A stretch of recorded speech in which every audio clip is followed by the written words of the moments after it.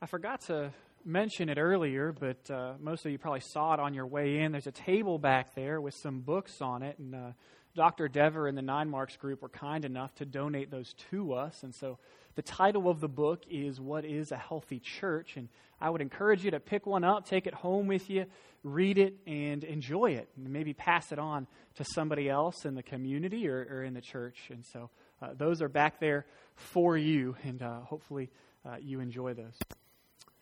All right, if you're new to the Valley or just new to Rockfish, what we like to do here is go through books of the Bible, and we're currently in the first chapter of the book of Mark. Last week we covered a whole wide array, just 4 verses. It was really strenuous getting through all 4 of them.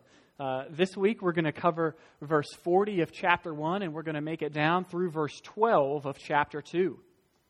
To catch you up here, Mark is writing to the end of proving that Jesus is the Messiah and God the Son.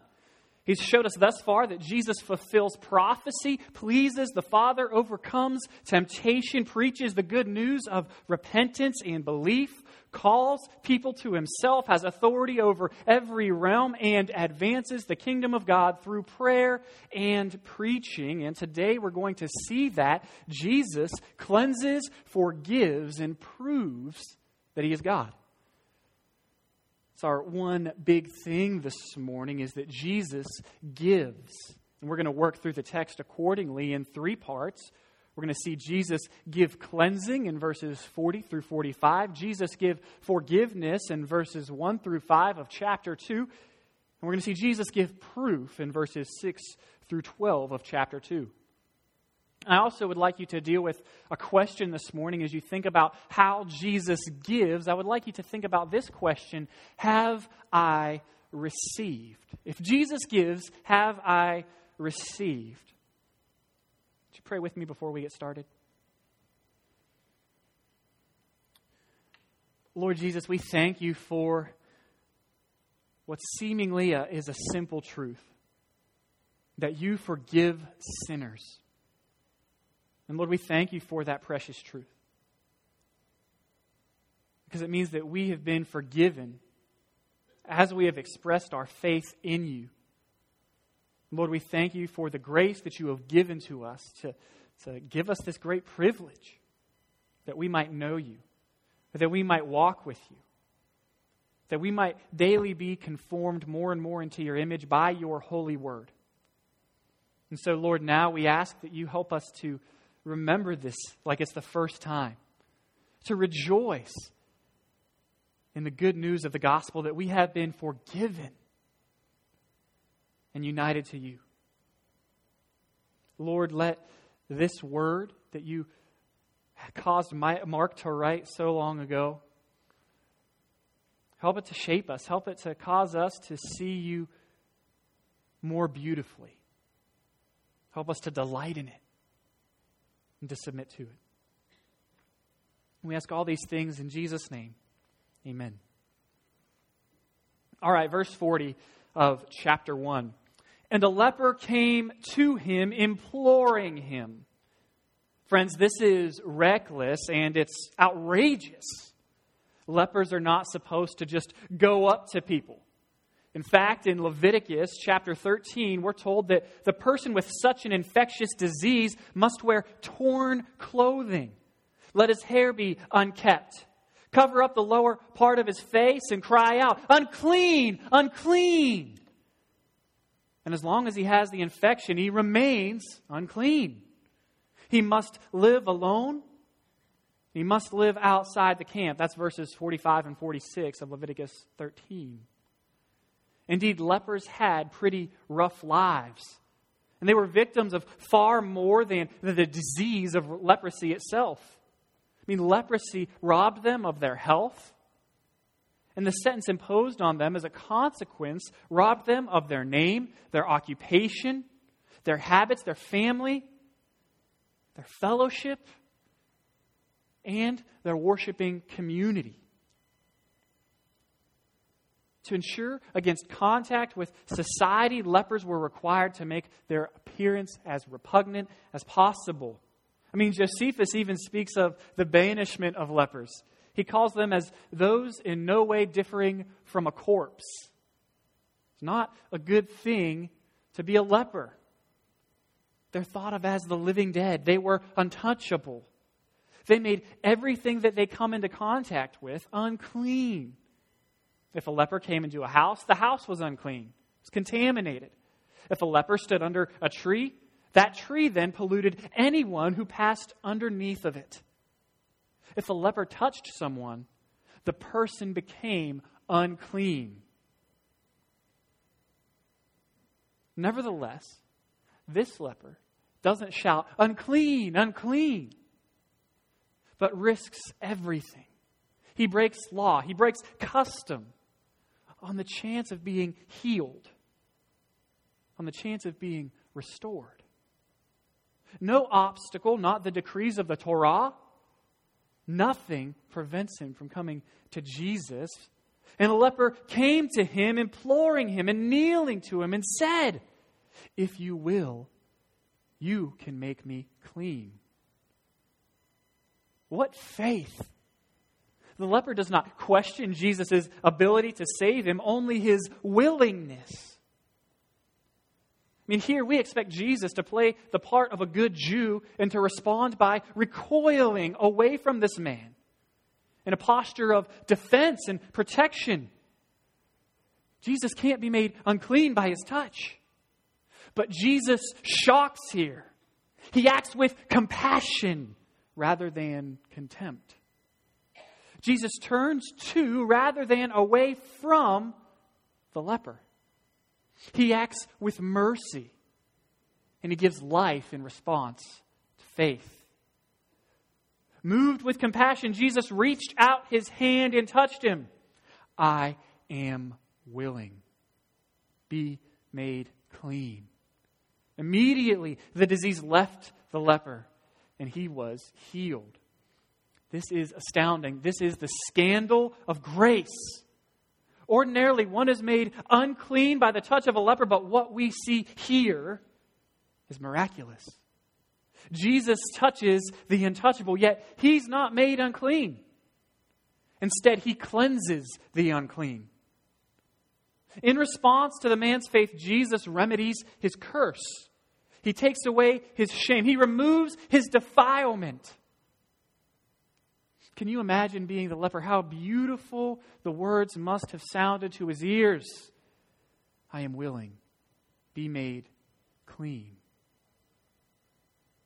Jesus speaks these same words to those that have come to him in faith. We are all like the leper. We are all contaminated by sin. We are all outside of the kingdom of God until we come, kneel before the Savior, and receive his mercy. Jesus is willing to cleanse you of your sin.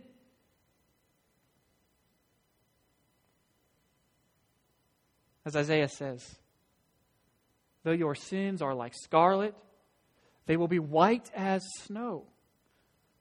Though they are red as crimson, they will be like wool." Jesus gives cleansing. He gives life in response to faith. Have you received him? Have you heard his words? Have you felt his touch? Have you received the mercy of God? Verse 43. "And Jesus sternly charged him and sent him away at once and said to him, 'See that you say nothing to anyone, but go, show yourself to the priest and offer for your cleansing what Moses commanded for a proof to them.'" Jesus commands the man to follow the traditional rite of cleansing, which is specified in Leviticus 14. This leper must show himself to the priest and be declared legally clean. It's one of the legal responsibilities of priest, and it just kind of entailed he had to make a legal pronouncement regarding the disease of the former leper. He had to make the unclean clean officially, so some bureaucracy here. He's got to go through the rest of the process to be officially clean. We also see here in Jesus' words the command to silence, or the messianic secret. And we've seen this before already. And We've dealt with it previously, so I'm not going to address it again here. But if you're interested in why Jesus is kind of telling this guy, shh, don't say anything to anybody, you can check out the sermon on verses 21 through 34 of chapter 1. That one's called Lord of the Realms, and it's treated there. Anyhow, the leper doesn't listen to Jesus' command to silence. Jesus says, hey, don't tell anybody. Leper says, I just can't keep this in, right? Praise is the culmination of joy. I have to exclaim what has happened to me. And thus we read in verse 45, he went out and began to talk freely about it, to spread the news. This disobedience to the command of Christ, it results in Jesus' popularity growing. I mean, we're talking like Beyonce level proportions here, right? He can't go anywhere. Everybody knows who he is. Some of y'all don't know who Beyonce is. She's really famous, all right? Trust me. Anyhow, he can't even enter open towns. That's what 45, the second part of it, tells us. Jesus could no longer openly enter a town, but was out in desolate places. And people were coming to him from every quarter. Don't miss this. The story begins with Jesus on the inside of the town. He's able to enter the synagogues. He's able to teach freely. And it ends with him no longer able to enter a town openly. It ends with him in desolate places. Jesus has moved from insider to outsider, while the leper has moved from one that was an outsider to being an insider. See, Jesus and the leper have traded places at the end of the account. What we have here is a picture of the substitutionary work of Christ. His decision to heal the leper results in his being outside so that the leper can be inside. This is why Jesus came. He came to earth and he took hell on the cross so that we could have heaven, so that we could have him. And when we come to him, he takes on himself our sin, our sorrow, our shame. And he gives us his forgiveness, his holiness, his righteousness. He gives life in response to faith. And it's a glorious exchange. Jesus gives himself to cleanse us. Jesus becomes an outsider so we can become insiders. Jesus gives life. He is life. Have you received life? Have you received Jesus?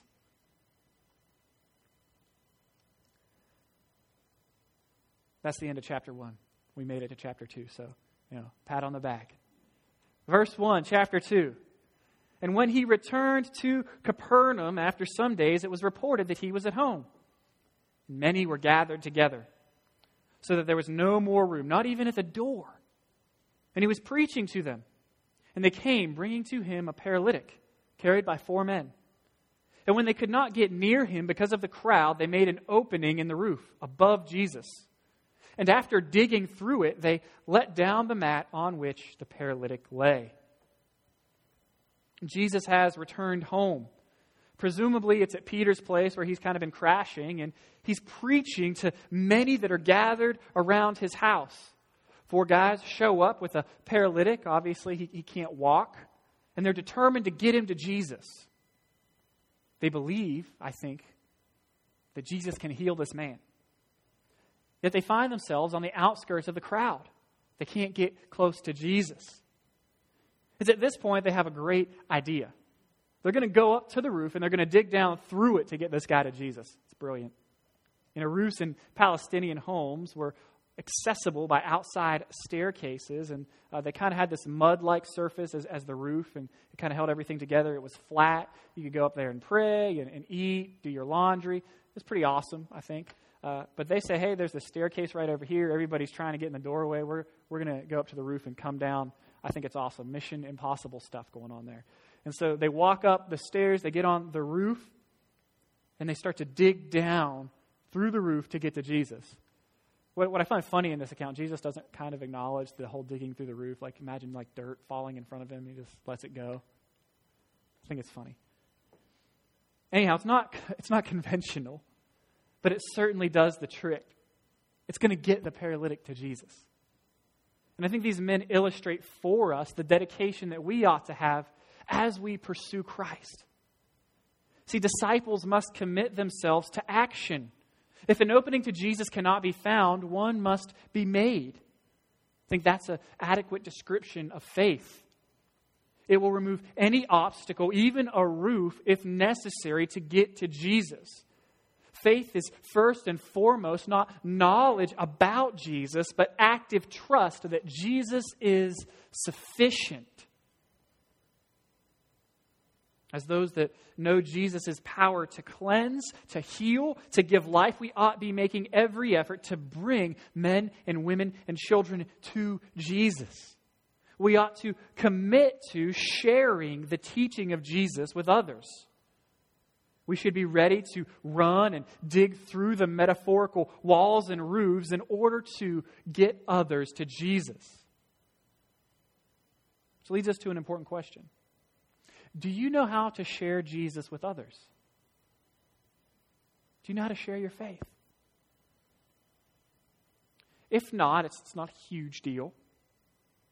We're actually going to have a training down the road in October. We're going to do a thing called DNOW for the students, and one of those days will be a training in how to share our faith, and so you're welcome to come to that. You're also welcome to just call me up or come over and say, hey, how can I share my faith? How can I share Jesus with somebody? And I would love to help walk you through that. It's a good thing to learn. It's an important tool to have.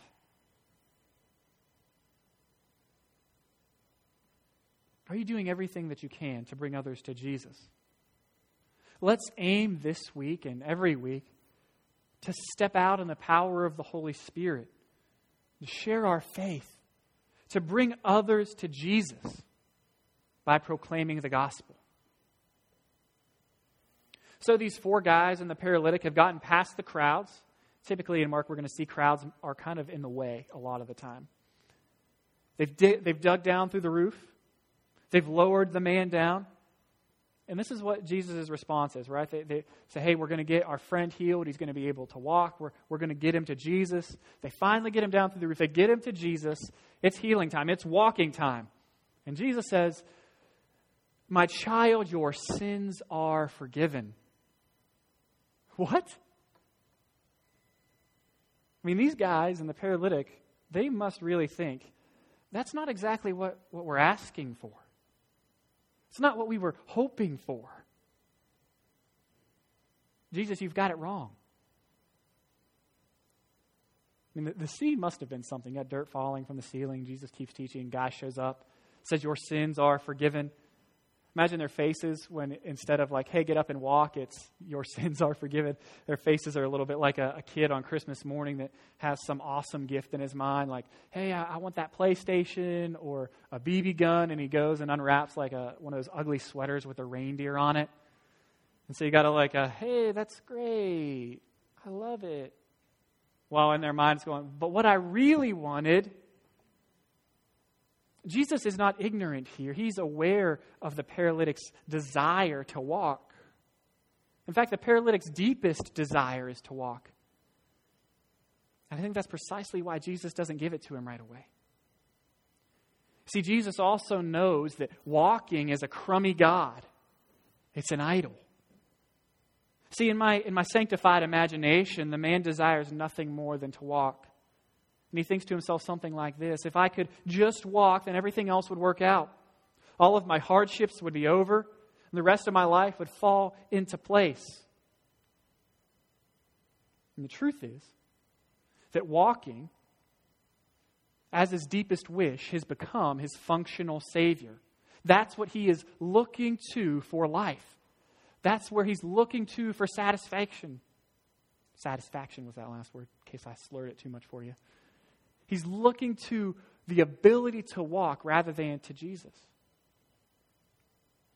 The truth is that after a few months, if he was granted this ability to walk, time would go by and he would find out life is not picture perfect. The man formerly known as the paralytic would find himself dissatisfied because even the gift of walking cannot ultimately satisfy. It, like all other things, make crummy gods. And the truth is that the roots of the discontent of the human heart dig down deep. They go deep. And because Jesus is so loving, He looks beyond the man's immediate need, his immediate desire. He looks beyond the man's deepest wish to his real need. Forgiveness for his sin. See, this is one of the beautiful things about Jesus. He doesn't give you your deepest wish until He has shown you that your deepest wish is actually Him. Jesus doesn't give you your deepest wish until He has shown you that it's Him. Jesus shows us that if our deepest desire, if our deepest wish is for anything other than Him, it will fail us. And Jesus will not allow us to trust in these failing saviors, in these idols, in these crummy gods. No. He pushes us to let Him be our Savior. I think Timothy Keller highlights this beautifully for us in recounting C.S. Lewis' classic story, The Voyage of the Dawn Treader. He writes, in the story, there is a boy named Eustace. Everybody hates him, and he hates everybody. He is selfish, mean, and nobody can get along with him. Reminds me of you, Taryn. But he finds himself magically on a boat, the Dawn Treader. He's taking a great voyage. And at one point, this boat pulls into an island, and Eustace wanders off, and he finds a cave. And the cave proves to be filled with diamonds and rubies and gold. And he thinks, I'm rich! And immediately, because he is who he is, he thinks that now he'll be able to pay everybody back. Anyone who's laughed at him and stepped on him and slighted him, now he's going to be able to get their love and respect because he has wealth. Eustace then falls asleep on the pile of treasure, which he doesn't know yet is the hoard of a dragon. And as he falls asleep with dragonish thoughts in his own heart. And when he wakes up, he has become a dragon. Big, terrible, ugly. And soon he realizes there's no way out. He can't go on the boat. He's going to be left behind on the island, alone. He's going to be big and terrible and horrible all of his life. He falls into despair. And then one day, the great lion, Aslan, shows up. And he leads him to a clear pool of water. And he tells him to undress and jump in. Suddenly, Eustace realizes that undress means to take off the dragon skin. And so he begins to gnaw and claw at the scales. And he realizes that he can shed his skin. Working at it, he finally peels it all off. But to his dismay, he finds that underneath he's got another dragon skin. He tries a second time and a third to no avail. Same thing happens each time. And in the end, the lion says, you're going to have to let me go deeper. And here's how Eustace tells the story later. I was afraid of his claws, I can tell you. But I was pretty desperate by now. The very first tear he made was so deep that I thought it had gone right into my heart. And when he began pulling the skin off, it hurt worse than anything I've ever felt. Well, he peeled the beastly stuff right off, just as I thought I'd done myself the other 3 times. Only they hadn't hurt. And there it was, laying on the grass. Only ever so much thicker and darker and more knobbly looking than the others had been. Then he caught hold of me. He threw me in the water. It smarted like anything, but only for a moment. And then I saw. I turned into a boy again. I think for many of us, it's hard to read that passage without weeping. Because like the paralytic man and like Eustace, we've thought, if I can just get that one thing, if I can just get a little bit of help, then I can save myself, then everything will be okay. But we learned Jesus wants to take us deeper. We've learned that we had to let him get his claws in us and go all the way to our hearts and to reconfigure the main thing that our heart wanted. You see, it wasn't our deepest wish itself that was the problem. Just as it's not wrong for the paralytic to want to walk or for Eustace to want to be loved and respected. The fact that we thought getting our deepest wish would heal us, would save us, or make everything perfect, that was the problem. We needed to learn to let Jesus be our Savior. We have to let Jesus show us that He alone is ultimately satisfying. That He alone can fulfill our deepest desire. Only He can and will make us well. See, Jesus here meets the paralytic's deepest need, forgiveness of sin. Jesus doesn't always give us what is asked for, but what is most deeply needed. Jesus gives us Himself. He gives us forgiveness. Have you received forgiveness? Is Jesus your deepest desire? This response is not what anyone would have expected, and it angered the religious folks around. And so we see in verse 6, but some of the scribes were sitting there thinking to themselves, why does he speak like this? He's blaspheming. Who can forgive sins but God alone? It's funny because they would have been right. Only God can forgive sins. Not even the Messiah is granted such power in the Scriptures. But Jesus isn't blaspheming because, well, Jesus isn't just the Messiah. He is God. And Jesus validates this veiled claim to deity that's inherent in forgiving sins. Verse 8, immediately Jesus, perceiving in His spirit that they thus questioned within themselves, said to them, why do you question these things in your heart? Which is easier to say to the paralytic, your sins are forgiven? Or to say, rise, take up your bed and walk. But that you may know the Son of Man has authority on earth to forgive sins, He said to the paralytic, I say to you, rise, pick up your bed and go home. The paralytic rose and immediately picked up his bed and went out before them all, so that they were all amazed and glorified God, saying, we have never seen anything like this. Jesus is showing that the authority to forgive sins and to heal the paralytic is His authority. It's the same authority. It's the Son of Man's authority. This title, Son of Man, is Jesus's, it's His favorite self-designation. In the Old Testament, this term's used in several ways, and it sometimes means being like a human being, and other times it means one who establishes God's kingdom. Jesus is using the title to refer to Himself with both connotations, with both ideas.